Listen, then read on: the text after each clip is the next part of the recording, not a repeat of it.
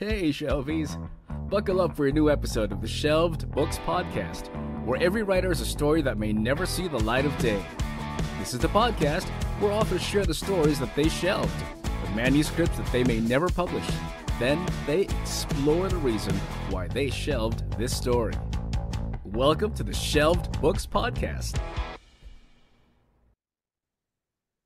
Hey Shelvies, welcome back to the Shelf Books Podcast. We are your hosts, Kate Evangelista. Angie Sandro. Christy Berman. It's another week, another Thursday, another new episode of the podcast, and we are just absolutely giddy with the guest that we have today. And the author, she is the author of the acclaimed suspense and thrillers for adults and teens, including The Kill Club, which I have, and She's Too Pretty to Burn and Dead and Girls.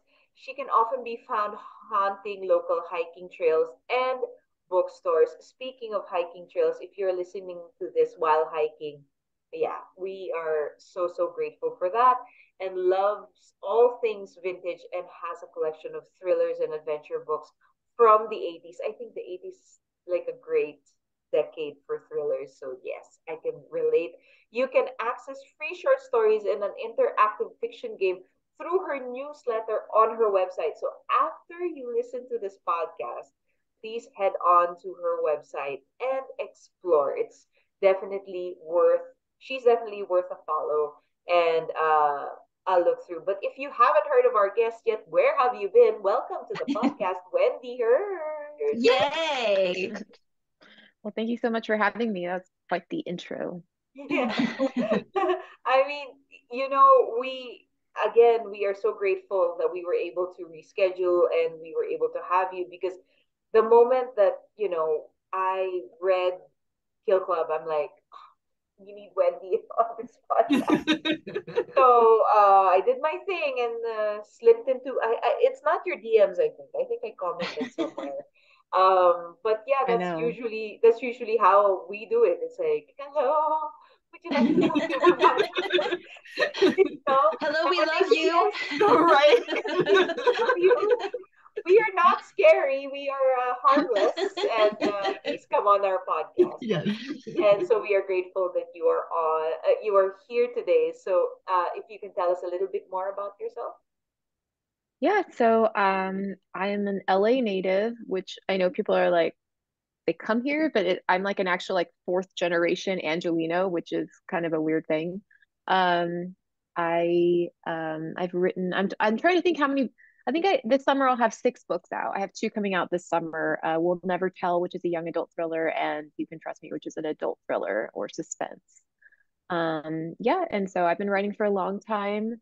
It took me a long time to get published, like a very long time. So I thought this would be kind of an interesting conversation because I'm certainly someone who has a lot of projects that have been shelved over the years, and I've written in a bunch of different genres. And I didn't start out intending to write in this space primarily. It just kind of happened. So yeah, we all kind of have our own and interesting different journeys to get to where we are.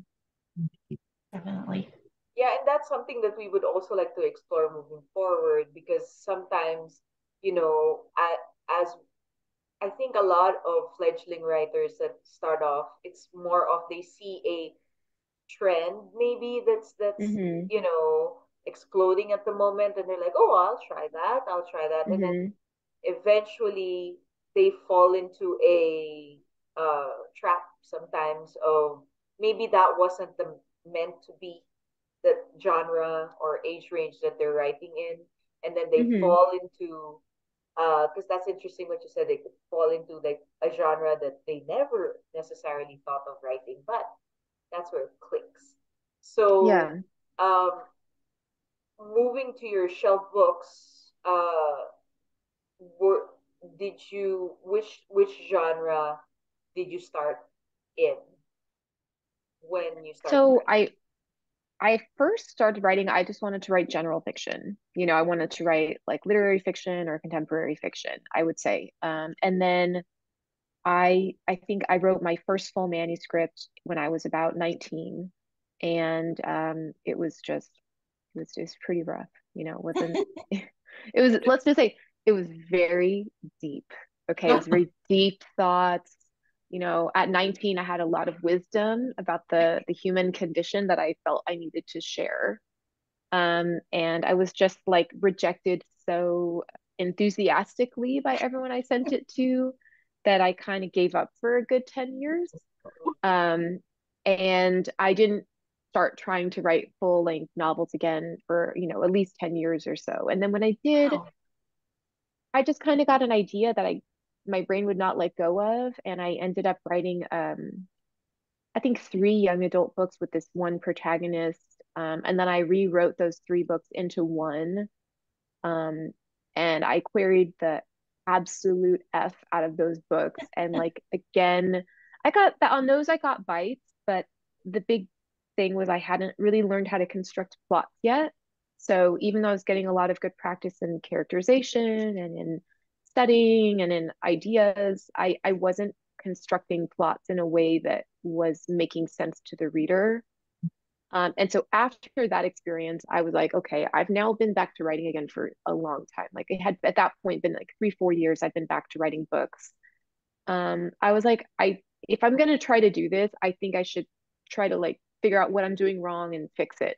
So I started reading a lot of craft books and taking apart my ideas under that, from that lens or through that lens. And that's when I started writing books that actually got like real. The next book I wrote got a lot of requests, but it was dystopian, and dystopian was kind of on its way out, speaking of genre, like where it just was really difficult to sell a dystopian novel at that time. And then the next book I wrote after that was the one that got published, and that was Hunting Annabelle, my first book. So, it was a journey figuring out what it's not just what I wanted to write, but it was what I was best at writing, which turned out to be like mystery, suspense, thriller. It wasn't what I set out to write in the first place.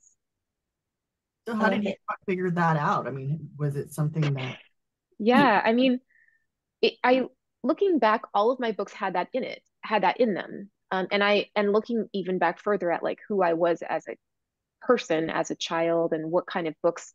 For example, I mean, I was reading Stephen King in elementary school. I was obsessed with Edgar Allan Poe. I had like notebooks full of Edgar Allan Poe fan fiction. wow. I had read every single Sherlock Holmes novel like 1 million times by the time I was in high school. Like it's not that much of a reach when you look back at who I actually am. Like Looking I to never. joined choir when I was in elementary school because they were doing Phantom of the Opera. Like and then I left when they were done. Like so I just think it's not that it's not that surprising, but I guess it took me some time to realize that's kind of the space I wanted to be an artist in. I guess also I had absorbed a lot of negative feelings about genre fiction because I have on both sides of my family, I have a lot of English teachers, and my dad was this like bohemian writer type of person in San Francisco. He never got published and he was always pretty like disdainful about the commercial publication process. And to be honest, he still is. He thinks, letting someone edit your books that much is kind of selling out, I think, and those types of things. And so I had absorbed a lot of like ideas about what real writing is and what real books are. And so I think I was afraid to try to write in those genre spaces and be ashamed of that. So that was another part of it, I think. I can completely relate because when um I studied literature in college. Hmm. So when you're in the literature space, there's a certain mindset of Yeah, like what passes as like reading, and yeah, if it's not a Nobel Prize winner, if it's not yeah, uh dare you even mention romance in that yeah, space, and they will be like, oh, yeah. romance, as if writing a Nobel Prize winning book and a romance novel, as if the process is any harder or any easier Hmm. than, Yeah, so I can totally relate, and I had to shake off that mindset, yeah. because it is ingrained in you, and you're like, oh, wait, wait, wait, wait, wait. There's more to it than just Yeah. Yeah, and those. the problem is that like when I look back, I mean, my whole life I had been teased by my dad or by other people in my family because the type of books I would read everything, like from Stephen King to vintage Victorian British literature, but then I would also be consuming Sweet Valley High and Christopher Pike. And like I could read, I was one of those voracious readers. I would read everything and anything I could get my hands on. Like we didn't have any money, so it was like, here's a dollar, go to the used bookstore and get 5 20 cent 5 books out of the dollar pile kind of a Yeah, vibe, you know? So I would read anything and I would get teased just all the time. Like, what are you reading?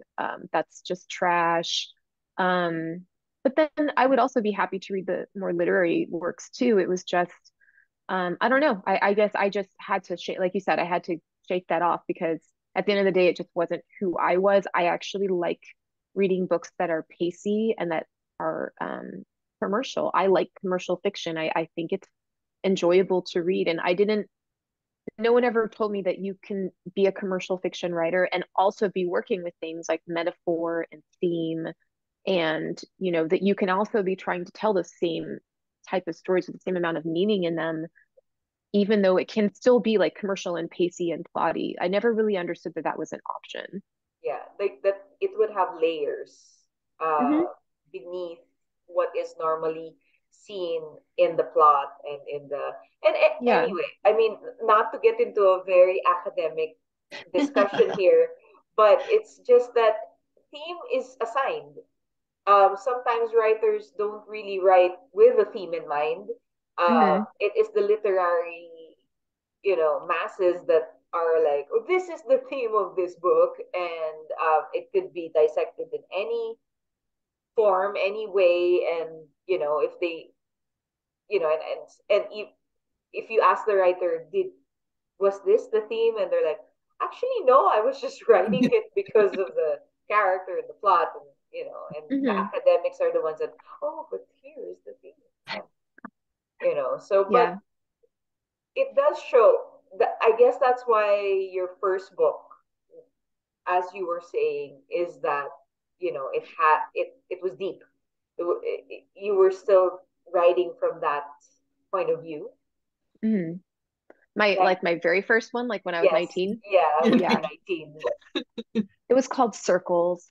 And it was, do you know that thing that really young writers do where they write something that's semi-autobiographical? Like it's Mm, not autobiographical, but it's a little bit, it's almost like Mhm. they pull the protagonist from their own life, even though yeah, it's not them, it's sort of like a shadow version of them. I think Yeah. that's just a really normal thing to do when you're getting started because um it's just you're practicing, you know, you're learning how to write a protagonist. And of course, for all of us, we are all the main characters of our own lives. And so when we write our first few protagonists, oftentimes they're very, you know, reminiscent of our own experiences. And that's fine. There's nothing wrong with that. But that's kind of how that was. And I was just kind of exploring that time of life when a young person is sort of like done with schooling, but um, not fully like an adult with a career, you know. So you're kind of in that weird middle place, Mhm. and the attachments and relationships you form in that middle ground, and how I was exploring this idea that like you start running in these little circles from the habits that you had when you were a child and a teenager, and you kind of bring those into your next phase, but they're not all serving you. And how does this end up? How do you get off this little hamster wheel of things that you've been doing as a child? Those types of things. I mean, it was just, you know, a young woman doing her day-to-day life and thinking deep thoughts, I think is pretty That much was the pretty gist deep. of Yes. it. Well, the thing Well, is, it's there so are some short books like too. that out there too. Like, I mean, Right. there's definitely writers who make a living out of doing that. So you had the great idea there, Yes. But what I made was you? reading a lot of Banana Yoshimoto at the time, uh, um, and she was the first writer I ever saw where she was a young woman and she was being taken super seriously. But she was a young woman writing literary fiction about young women, and people were not shelving her as YA. People were not shelving her as romance. They were shelving her as literary fiction. And she was being taken very seriously. And that was the only time I had ever seen that happen. And I can't even think of that many times I've seen it happen since, honestly. Like, it doesn't happen that often where a 21-year-old woman or however old she was is writing these like slim literary volumes. And I mean, and no less in another country and being translated and taken super seriously here. I mean, it just doesn't happen that much. So Yeah. I found her really, I was obsessed. I thought she was like the coolest of all cools. And I was like, well, she can do it. I can do it. Like Yeah. maybe there's a chance, you know? So that was like kind of the inspiration, I think, subconsciously.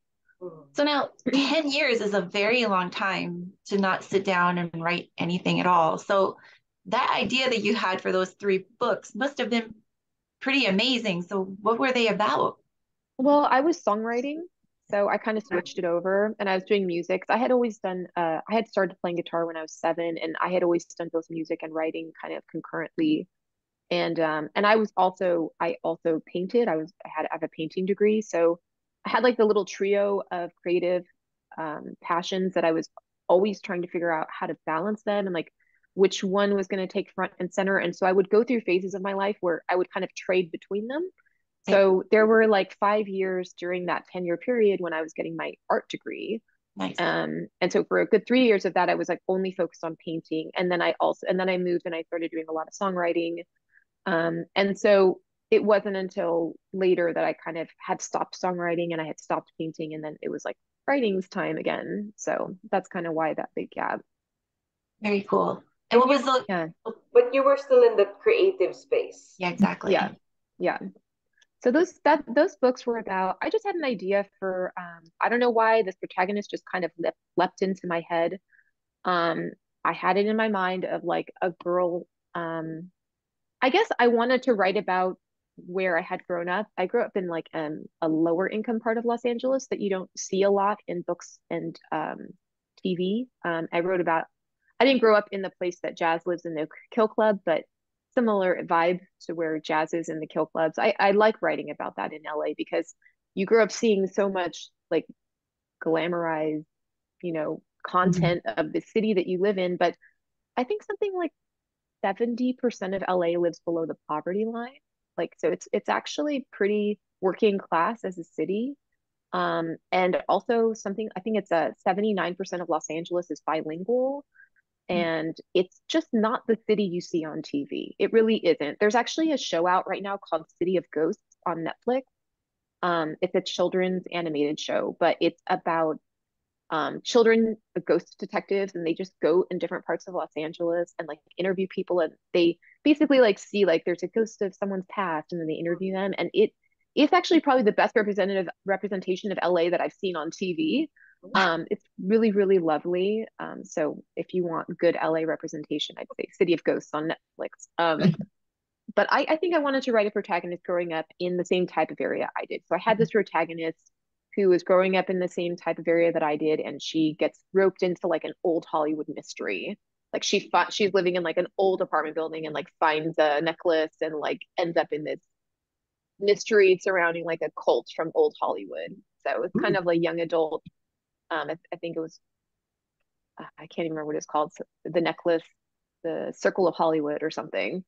And then I wrote a follow-up book to that where then she got a love interest, and then a follow-up book to that where then there was like this other thing.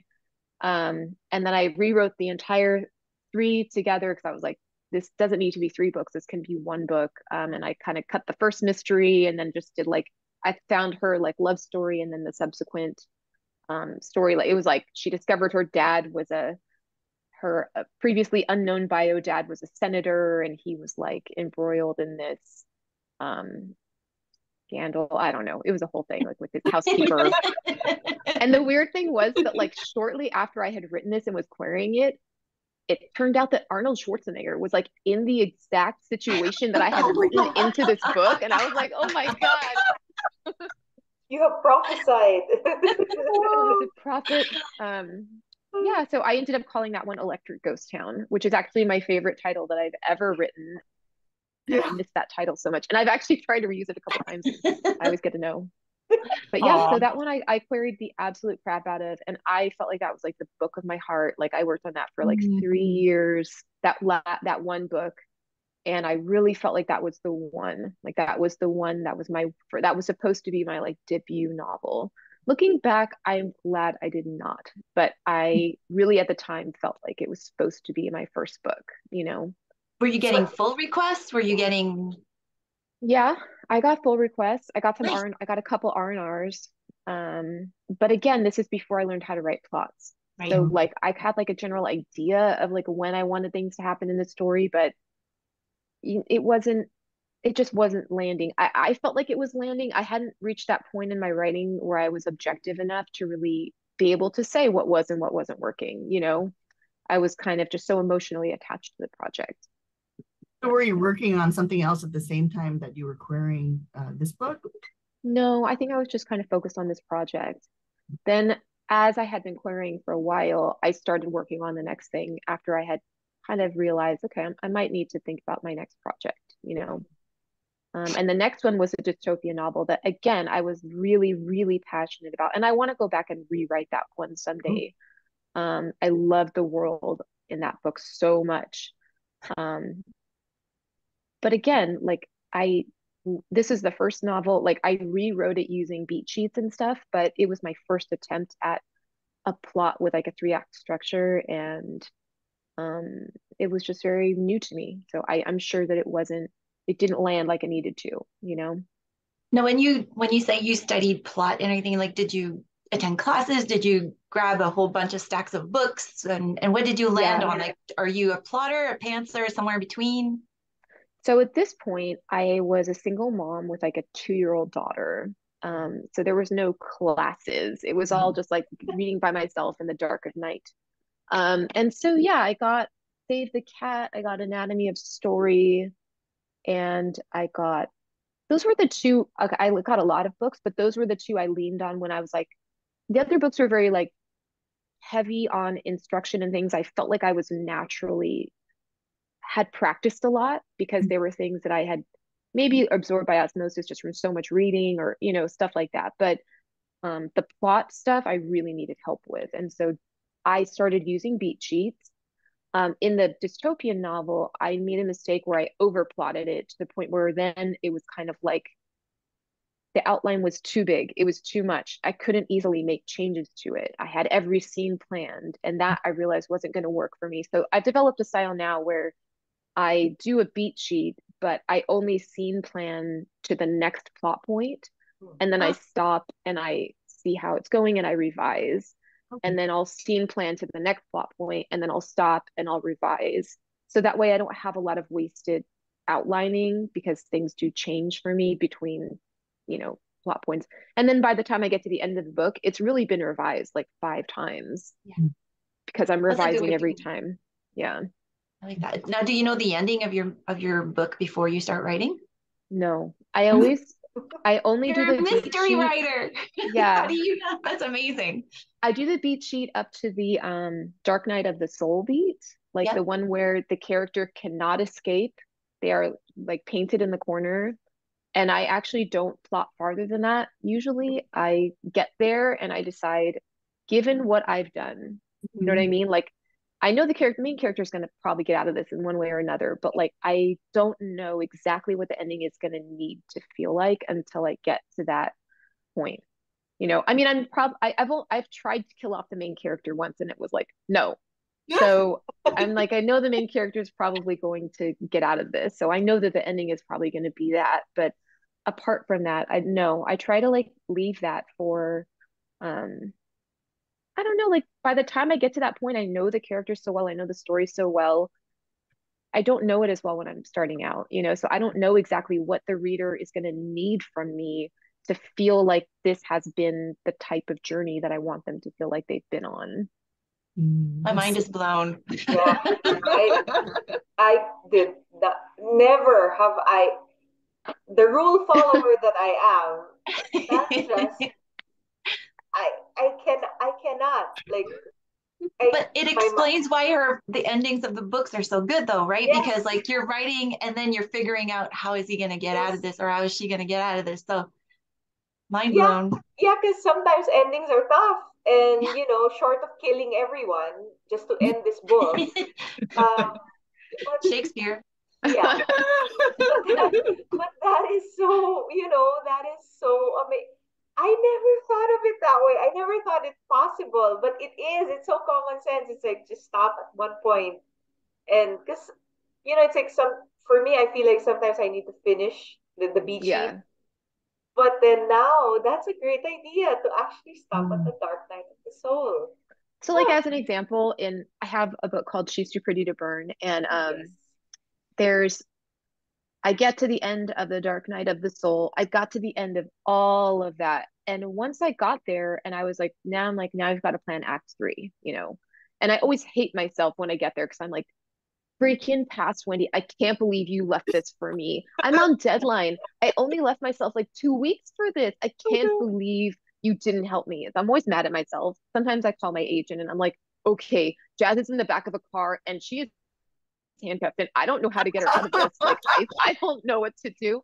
Sometimes I do like I panic, but and She's Too Pretty to Burn, that's one where I was like, I got us to that point and I was like, I think we need to hear from Nico. And it was the first time I had ever done that. But like at the end of She's Too Pretty to Burn, that's the first time I've ever done this where I swapped to like a couple chapters from the villain's perspective.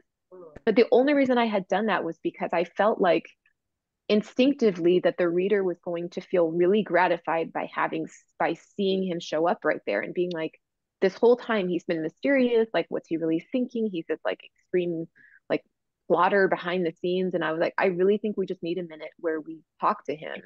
You mm, know, I think I need to break that fourth wall with him and like actually have him talk to the reader for a minute. So I put like Nico in second person at the end there. And so like it just I would never have known to do that if I had tried to plan this out from the beginning. It wasn't part of the like formula. It was just sort of like I just think that would be if I was reading this book, I would find that really interesting right now, you know? And so it kind of helps me get to that point. So my question there is like this: when you introduce something like that, that's almost Hmm. like it's out of left field type of thing. Yeah. When it gets to the editor, do they like, oh, why is it, shouldn't it be more consistent throughout the book, or did they uh go against that No, introduction? I mean I just was getting like screaming emojis in the margins of the Nico chapters. My editor was like, "Oh my God." That's Um, cool. That's Have you good. ever like, written? No, oh, no, go go, ahead. go, go. Go ahead, go ahead. No, I I was mean just saying, that's good I wasn't because I feel expecting. like, yeah, I feel like another editor would have said, then if you're introducing him here, then he should have been there from the very Hmm. beginning. It must have worked really well then. Yeah. Yeah. Was it good screaming or was No, it was good screaming. I think it was good screaming. I mean, and she was just kind of like, I mean, that editor for my young adult books, I've worked with her on all of my young adult books actually. So I just really like working with her, but she's a champ. She just kind of goes along for the ride and she's like, okay, if you want to do this, maybe, you know, sometimes she'll have some helpful little kind, she's Canadian, so kind Canadian comments in the margin. That's I'm not awesome. sure if you meant this to be, and it'll be some like awful typo. She's like, I'm not sure if this is what you meant. I'm like, no, I used the wrong word. I'm so sorry. I can only say that because I'm Canadian, so that's the only reason. Okay.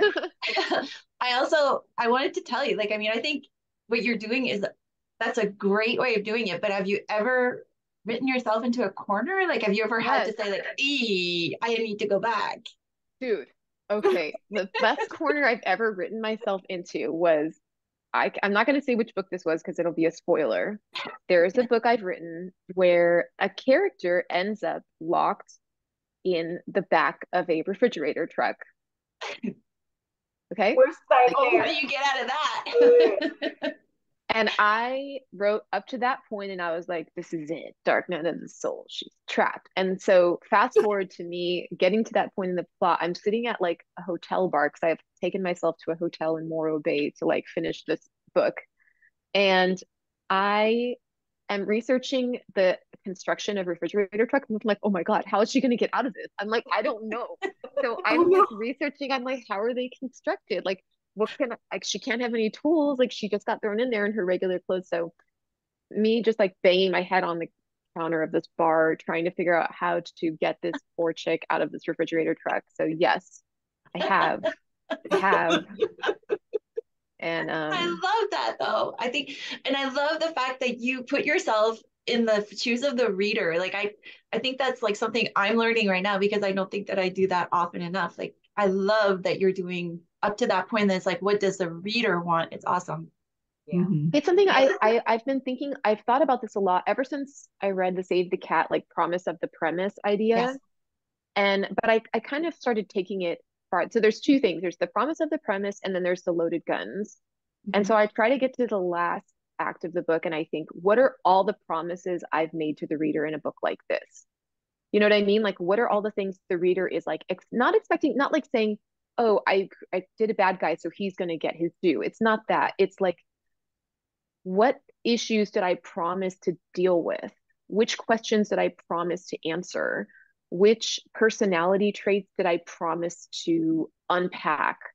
Which loaded guns did I write into this story? For example, if I had a character, I'm just making this up, like let's just say I had a character with a violent um, urge to set things on fire, but he never set anything on fire. Like the character would be like, well, why did you write that in? You know, why did you write, give me an arsonist who never sets anything on fire? Like, so I try to go through and think about all the things I've like I've loaded into these characters that they're like guns that need to go off in the third act. You know what I mean? Like, so for example, in the Kill Club, Jazz is very reckless.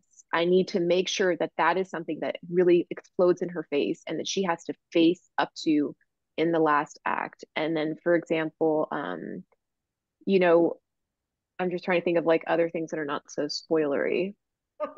Mm, Oh, I then don't you're know. more It's of a hard to go into third. mystery and thriller writer. Yeah, but you know what I mean? Like there's Yeah. things where you're like, you've written this in, and if you don't deal with this, it's going to feel unfinished. Yes.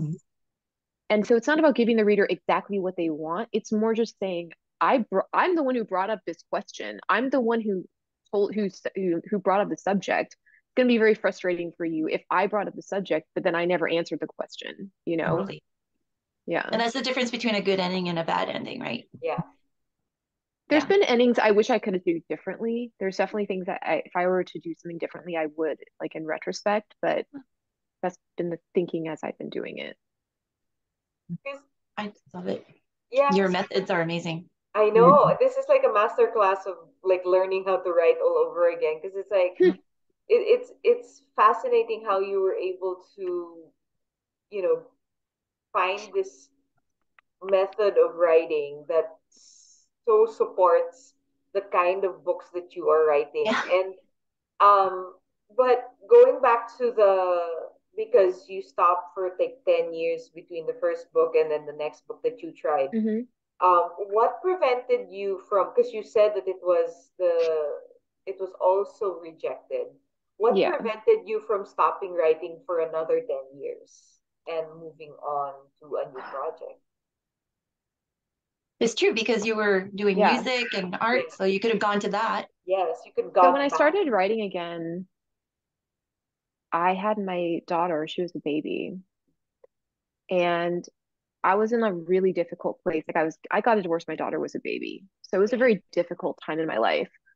And writing started to fill a hole. Like I couldn't paint because I don't know if you've ever tried to be an oil painter with an infant, but it is not a thing. Um, and music wasn't really a thing, although I did do some music when she was young too. It started to be an outlet in a way. I started to really lean on it in a way that I hadn't before. And I think because motherhood and then single motherhood turned out to be a greater challenge than anything I had ever experienced, you know? And so I started to need an outlet. And I also think I had reached an age where I had a lot of things that I needed to say. You know what I mean? And I think writing is an outlet for that. For me, it's more effective for that than anything else. You know, I at that point I'd been through a lot of difficult things and I was going through a lot of difficult things and I needed to like express these things, you know, and so writing kind of gave me that outlet. And so even though I was getting rejected and I was being told like, no, this is not good. You will not publish this thing. It was still doing something for me. And so I grew to where I needed it. And then I also really needed to do something and succeed at it. Like I really needed my creativity to lead to something where I could be like, look, I did this, I followed it through, and I succeeded. And so it became kind of an obsession to get published because I don't know, I guess I just felt like I needed a win, you know, I like needed something that was just mine and that I could say I did this for 10 years and it wasn't for nothing. And I don't know that that's the right way to think about it, but that's how I felt at the time. That if I kept writing and writing and writing, I was like, I'm either going to get published or I'm going to die trying, but I'm not going to just give up. Like, that's not going to happen. I'm going to keep writing, so I might as well keep trying to publish them. Nice. So, Sounds like it brought you joy too. yeah, I mean, it's more like just like relief. Like you have, you know, if you're that creative person and this is how you process all the things that are happening to you in your life, you know, if you don't have that outlet, you're just going to, you know, feel so dead inside and like pent up and like so had to happen. Yeah. Yeah, and I think this is one of the first times that we are exploring writing as an outlet. Yeah. And it's, I think, definitely a lot of writers out there really view writing as something that they see as a release of whatever emotions that are pent up inside. You Hmm. know, sometimes, you there's just there's murder that needs to happen, but of course, you don't want so let's just put it in a book, and Yeah, and that's definitely a beautiful thing, because I think sometimes we forget that it is something therapeutic as well, it is. the writing process, and Mhm. it's what gets us through. And when you were exploring these, so what made you, well, how did you find yourself um writing the book that eventually got published, your debut novel? That was actually my darkest thing that I had ever written. Um, I was in a tough place at the moment.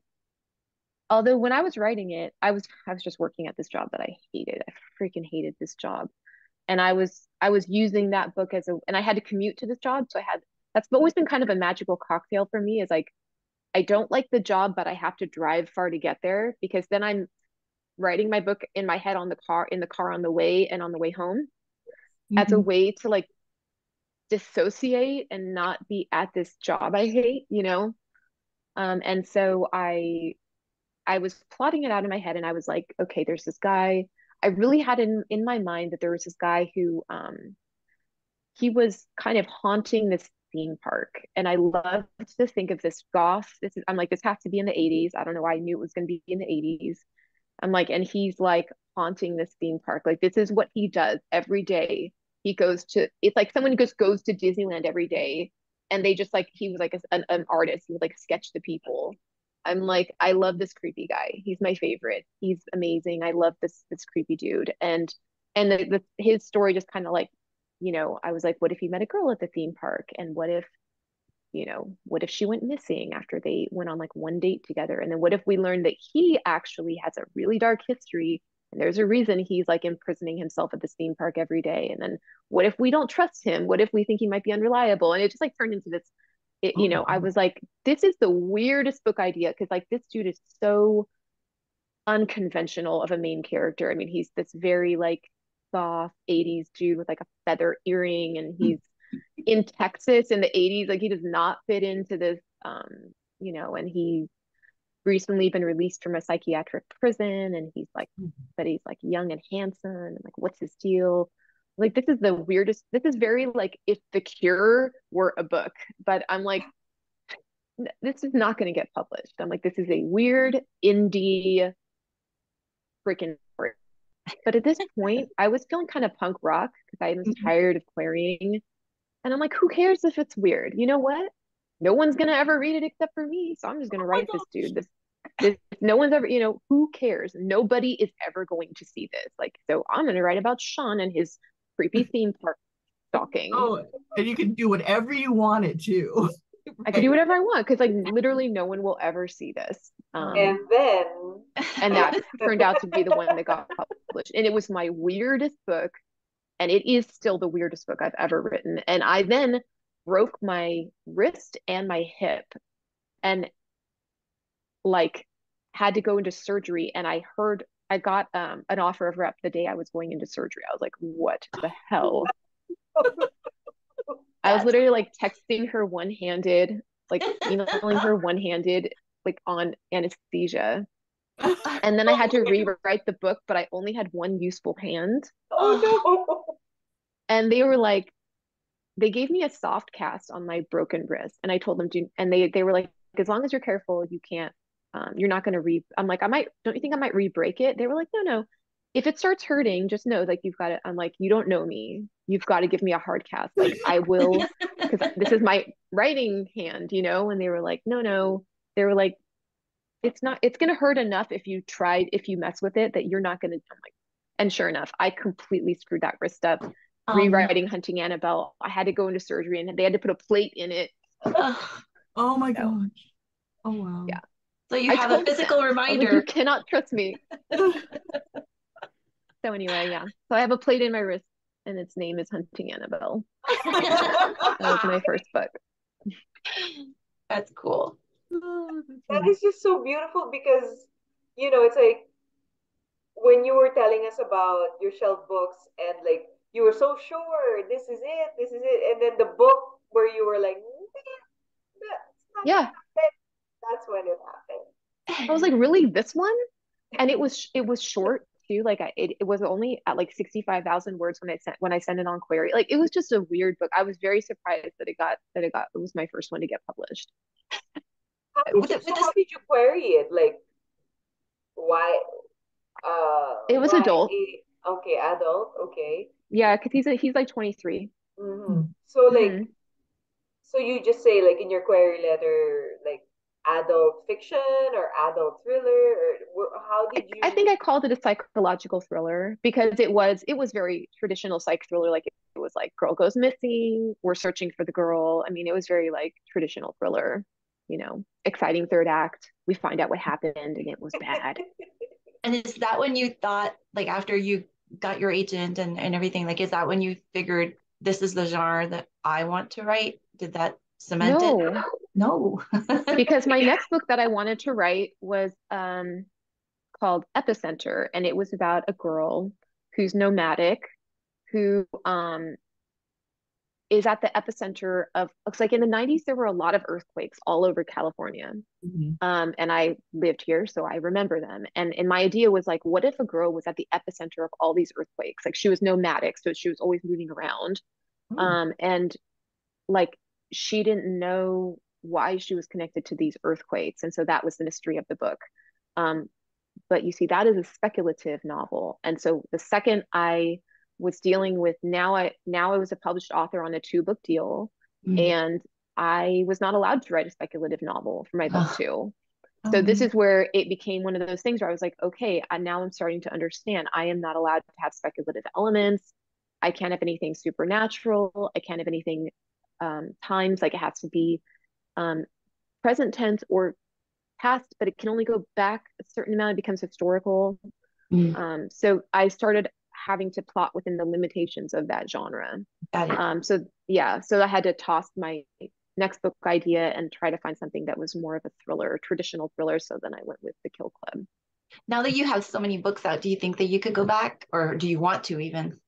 Yeah, like I have so many speculative ideas that I want to do. I have a million. Like, for example, I still want to write my Earthquake Girl book, although I took the main character of that book and used her in my 2023 adult thriller called You Can Trust Me, the like nomadic protagonist. So I don't know if I can, I've already done a nomadic protagonist, so I don't know if I can do that again. Mhm. I have a vampire book. I am like halfway done. I have on the shelf. I Oh, have a past lives book that I really want to write. I have so many. There's so many. I want to write speculative fiction. I have a paranormal. Like I really like speculative fiction. And my plan with my agent has been to open up another brand that's speculative. Mm. Yeah. Um, it's just that I can only write so many books per year. yes. Right. Yeah, there's only so Oh, much. the dilemma. I mean, your writing style with a vampire novel, please, now. I'm Very- obviously meant to do this, right? Like this Yes, is my Yes, destiny. yes. Yes, I totally. know. It's It's I know. What I have on the shelf is a gay Dracula retelling. I Oh my know. God, that sounds I want it amazing. so bad. I know, Don't but tease us with this. I Just let us can't. know I when we can't can do it pre-order, please. because Yes. people are already. I think that the little vampire wave is already past. I don't know. No, I don't take my know. money. Take my money right now. I need it. I need If that any book. editors are out there listening, please. Can I tell you that, okay, like as a queer woman, and as a queer woman writing a female Dracula retelling, that it is behind the scenes being called Dicula by like everybody that I'm friends with. Okay, that's not a bad Just, title. if she ever gets a draft from me, that is going to be the title. Yeah. And And just let us know when we can push the pre-order button, Yes, please. please. Exactly. Hey, any editor that's listening to this right now, please, I have Wendy's email. Just share the Shelf Books podcast. If you would like to acquire this book, Yes. please, I can make it's that so funny connection. though. It's pre-built I don't know why in. publishing is so weird about vampires because Yes. everyone that I know wants to read about vampires. And I Yes. don't know why they're so stingy with the vampires. We want sexy vampires. We want actually scary vampires. Yes. You know what I mean? Yes. We want the Yes. monster vampires. We want the Yes. non-monster vampires. We don't really want the sparklies. We're kind of done with the sparkly vampires. We're just kind of tired of the like vanilla vampires. We had Yeah. enough for the moment of those, right? But like the I don't know vanilla why. vampires. They decide all of a sudden, it's like, no, no more vampires. It's They're like, like, oh, no why? one will, It's and all the scary. I'm readers are like, sorry. no, Yeah, it's scary. Like If you like yes, vampires, you'll buy every single vampire book that's out there. I don't understand. It's the same with I don't dystopian. I love either. dystopian. I would buy everything that's just, Same. yeah, yeah. I know. Like some of my favorite books growing up, like The Giver, or Yeah, like there's just so many The good dystopian Handmaid's books. Tale, stuff like that. Like I would Yeah, absolutely any and day. they're always hits. Like people always like dystopian. I don't know Yes, why they're so stingy with these genres. I agree. Yeah, Oh, they should just let us rule the publications. That's it. I Right. know exactly, and plus, anyway, it comes back around. The It does. vampire novels are always, of all the paranormal creatures, it's I like know. a mainstay that comes. It can come and go, but but this book, oh, I honestly, I will question the judgment of an editor who will reject a book like this. In all Right. It's honesty. just it's one of those things where it's like I really do want to launch a speculative brand, and I've often thought maybe someday I will release the young adult and replace that with speculative, or maybe one day I'll clone myself and then I can write like 4 books a year. You know what I mean? It's just it's hard to know where to fit it in, right? Because Yeah. it's like you have so many. I don't know, because when you write in a genre, they really do. They don't expect, like, if you're lucky, you are blessed to write a book a year in that genre. It's usually the flow. You know what I mean? And so, like, you don't want to let that go cold. And so you're kind of like, every time you're starting a new brand, you're kind of committing to at least try to write a book a year in that brand in a perfect world if it goes well. And so you're kind of committing, like, could I really write a book a year like this? And then also a book a year of that, and then also a book a year of that. That's kind of the thing. So it can That's be a bit. huge. I'm not one of Yeah, those people who can write like a book in a month. Like a lot of people, especially in romance, they can write them so fast. oh I'm not yeah. that fast. And I Yeah. guess just make it your lover on the side. That's what I've always done. Yeah, Yeah. just so that it gets, because you never know, another What Hmm. else? turnover happens, and then, but Well, if you Yeah. look at Rebecca Yarros right now is going into, Hmm. a different direction. So if yeah, we're Yeah. keeping put that A out lot in of the authors universe are that it'll going happen to into, you too. Yeah. especially if it's something that you really want to do and you Yeah. love that much. That I mean, you Yeah. How definitely do you need to spell put. Yaros? Yarros. yes, yes. What's she doing? I'm trying to find. She She's did. got the fourth wing coming out. Yeah, so she Oh, she yeah. initially Mhm. did romance and Yes. lots of and then she's pivoting into fantasy, dragons, and Hmm. all that, and it's being widely, this book is highly anticipated as well. So it's like kind Nice. of, you can, right? You can Yeah. pivot, and that's what we've learned in this podcast as well. Is like a lot Hmm. of the writers that we have talked to, uh, are pivoting to other genres, are exploring other things, because Mhm. it's no longer are we in the box, need to be in boxed in, and this is really us just convincing you to release this book. Jesus. You can I definitely do it. We have utter faith in your Yes, ability. we have faith in I your appreciate abilities. that. I mean, the person who wrote this book can write that book. Yes. In all Yeah, honesty. I think for all of us, I think it's fair though that, like, for example, if you're a literary fiction writer and you decide to write a sci-fi novel, like a high sci-fi novel, you probably aren't going to bring your lit fic readers with you. Yes. So it's a fair concern on publishing's end that they're like, you're building a readership.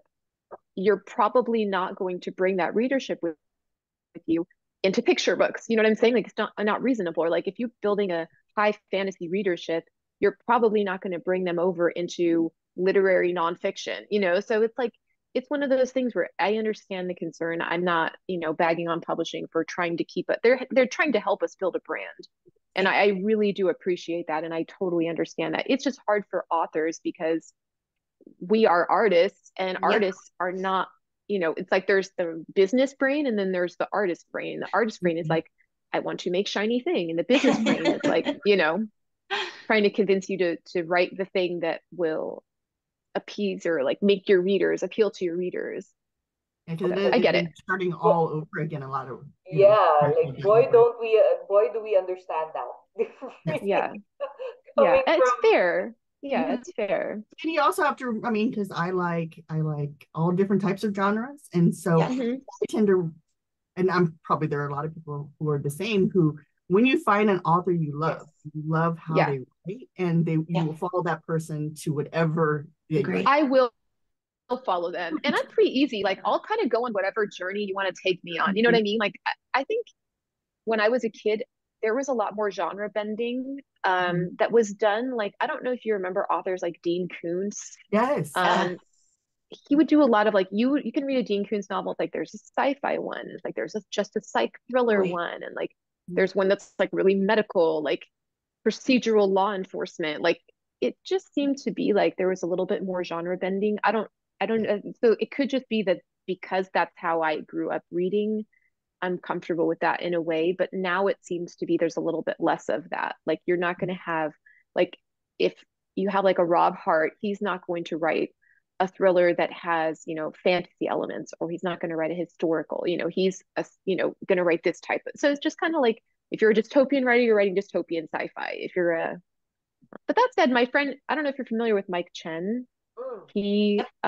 He's a really good friend of mine. We've been on this journey together, and he writes kind of like he had a time travel book, and he has a vampire book and a future book. So superheroes. He kind of does He's everything. the one who wrote Here and Then and Now, right? Yeah. Yeah, Yeah. I love that book. Yeah. If we could make that connection, we would love to have him on the Yes. podcast as well. But Yeah, he's really wonderful. so we will discuss that off Okay. air. But I think we need to go back to that time of the author as the brand, not the genre as the brand of the Yeah. author.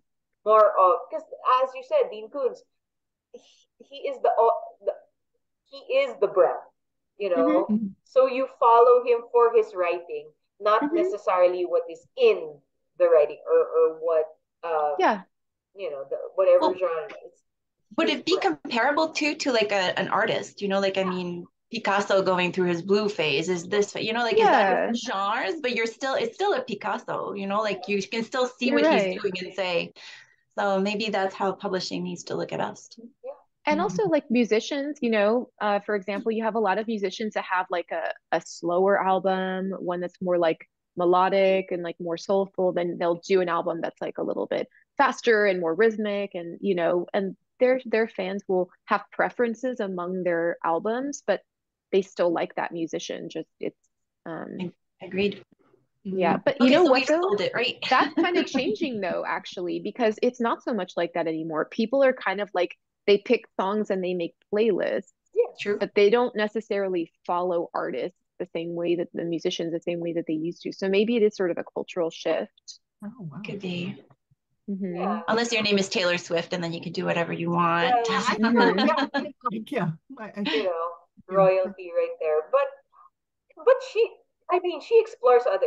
I mean, if we're just gonna talk Oh about it, yeah, she explores other genre of music as well. I absolutely. mean, she could have Hmm. stayed in country forever, but she went to True. But pop it's and the same thing. Like, I mean, you listen to folklore. a And, song from her and you know it's her song, like it's exactly, the Yeah. same.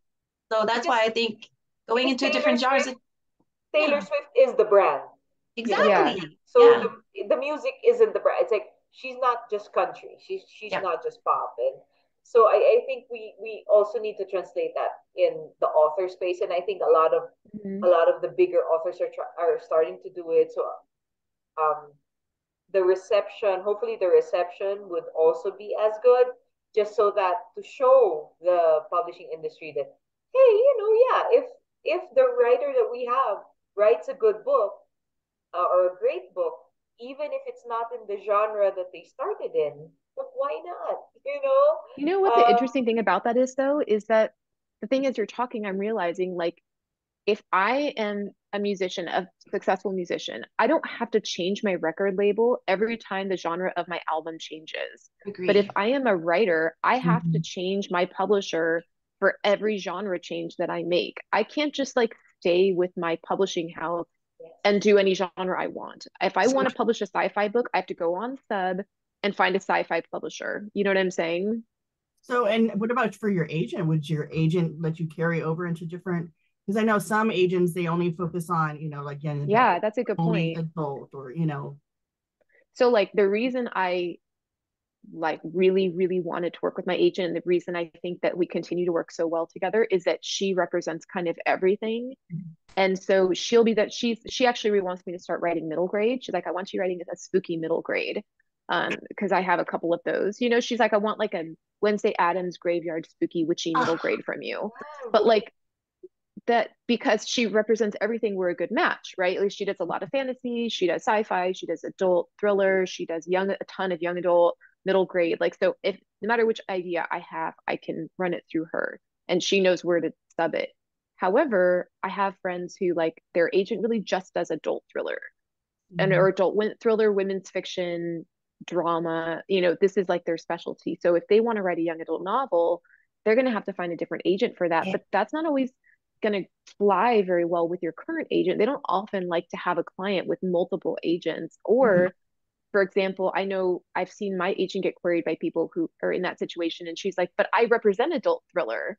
So I would Right. like you to bring all of your books over with you to me, but they might not want to do that because they have a good relationship over there. So it's a very difficult position for people to be in if they're not with an agent that does a lot of different things and if they want to. And I think you kind of have to know in advance too, because when you start going and trying to find an agent, if you don't know it, especially if you have a book that's a YA and then you have another book that's an Yeah. adult, you don't know which one is actually going to sell, but you get an Yeah. agent for just the YA book, and well, then you have to keep on writing YA. I mean, Yeah. And then like people get into the situation that's just very practical. Let's say they write mhm. fantasy and it just doesn't sell. And so they have to branch out and do something else and maybe even do a pen name or something and just completely start over and rebrand. There's nothing wrong with that. That happens to a lot of people. But in that situation, they can't often stay with their same agent. They have to start all over again. And it can be really disheartening. Yes, exactly. Yeah. Yeah, Because writing is hard enough, right? And then Yep. that's throw true. in throw in other things. But I mean, on a final note, like when you said, if when you want to write a different genre, you have to find a different publisher for that genre. I mean, from the way that the publishing industry is going, there will be only one publisher. I feel like they're all eating each We have other. so many jokes about Simon's, what are we calling it? Simon's Random House of Penguins. Penguins. It's gonna end up one big like acronym, Yeah, and so that'll it's just you Uh-huh. don't, it's just this one big. It's like how Disney is gobbling up everything, and it's gonna be our overlord. So Like in Amazon, like publishing, the Amazon Yeah, of publishing. that's yeah, right. right. same, and then so now it wouldn't be a problem anymore if you want to publish other Well, things. and But also like if you're someone like a Dean Koontz, I don't think Dean Koontz has to change publishers when he changes genres because he's Dean No, Koontz. The right. problem is that he was able to make his name in that genre blurred space before publishing kind of adjusted. And so he's kind of grandfathered in and he's a huge writer. For newer writers, it's a little bit, less. Yeah. And definitely, I feel like when you're starting out, you are in that one spot, and then you feel like, oh, I want to explore other things. Sometimes you don't know that you want to explore these other things until you reach that point in your career where you're like, yeah, That's a great point. Yeah. because you never know. Like I never thought I would write horror. I always avoided horror. But then now I'm exploring. I want to I have an idea for a horror. So I never thought of that. So when you're querying, it's not like you're thinking, oh yeah, I'll go with this agent because in the future they also represent horror and I will want to, Exactly. so Yeah, that's it's exactly right. it's kind of that. People are Yeah. like, I wrote a book. I would like to get it published. And then they get overwhelmed because people are like, so what do you want the next 10 years of your writing life to look like? And they're like, oh, I don't know. I mean, It's a long time. Just mhm. I just want to keep writing. That's basically exactly. it. Pretty Then get much, paid for yeah. it, maybe. So, but this, see, it's like once again we have entered a discussion on this podcast that we never expected Yep. in the beginning, and now, and it's so eye opening when you took us through a masterclass of writing and going into the industry and talking about what is going on in the industry and how the evolution of everything is and how we can one day expect that vampire novel to please be in existence. We need that book in our lives. But we will now shift to Christy and her 10 speed round questions. Christy, take it away. Okay. Thank you. Okay, really easy, like whatever comes to mind. It can be a one-word answer or more. It doesn't matter. We just want to get to know you a little bit better. Are you ready? Okay. I'm ready. Number one, if you see a spider in your house, does it live to see another day? Yes, of course. They're my friend. I can't say the same for me. If I don't see them, they can live in my house. If I see them, I'm sorry. We get a little relocation. I like that. Do you consider yourself an organized person or do you crave the chaos? Organized. Very nice. Do you listen to music as you write? No, it needs to be white noise, like coffee shop background noises. I do the same thing. If a movie were made based on your life, what genre would it be? Um, oh my God. It'd be like one of those quirky, like dark comedies. I like It'd be like that. LGBTQ dark comedy. There you go. I like that. Would you rather be the hero or the sidekick? Hero. Would you want to be able to read people's minds? Oh, God. No, probably not. Better, Yeah. it's better this way. I agree with you. If you could read one book or see one movie again for the first time, what would it be? Oh my God. Okay. I mean, I think I'm gonna say Interview with the Vampire. That's a Like great I read that when I one. was there's nothing more transformative than what it was like to read that book at like age 14 and be like, oh my God. Yes. I like good answer. Very good answer. Who's your favorite villain? Oh my goodness. There's so many good ones. Right now I'm gonna go with Catra from Shira. Okay, we're gonna go with that too. First thing in the morning, is it coffee, tea, juice, something else? Coffee. But now it's decaf. Oh, yeah, I know. We reach an age where, and number 10, which is always like the most, analytical academic one. Would you tell someone you just met that they have something stuck in their teeth? No. No. No. Just let it slide, let it If we go. just met, no. Because that's gonna just be, I don't know. I don't have it in me to deal with the amount of awkwardness that's gonna ensue. I always feel for the person though, because when they do realize I that they know. had something, they're going to be I like, know. oh my God. So, but thank you so much for answering those. Really appreciate it. I feel like those are, Okay. Great, I great. like those. That's like a little personality test. So, Shelby's, what are your answers to Christy's questions? Are they the same as Wendy's, or do you have your own? Please let us know in the comments down below. We would love to interact with you and see what your answers are. Because as we know, Christy's questions come from far and wide, and it's a it's a lottery of questions that we definitely appreciate each and every week here on the podcast.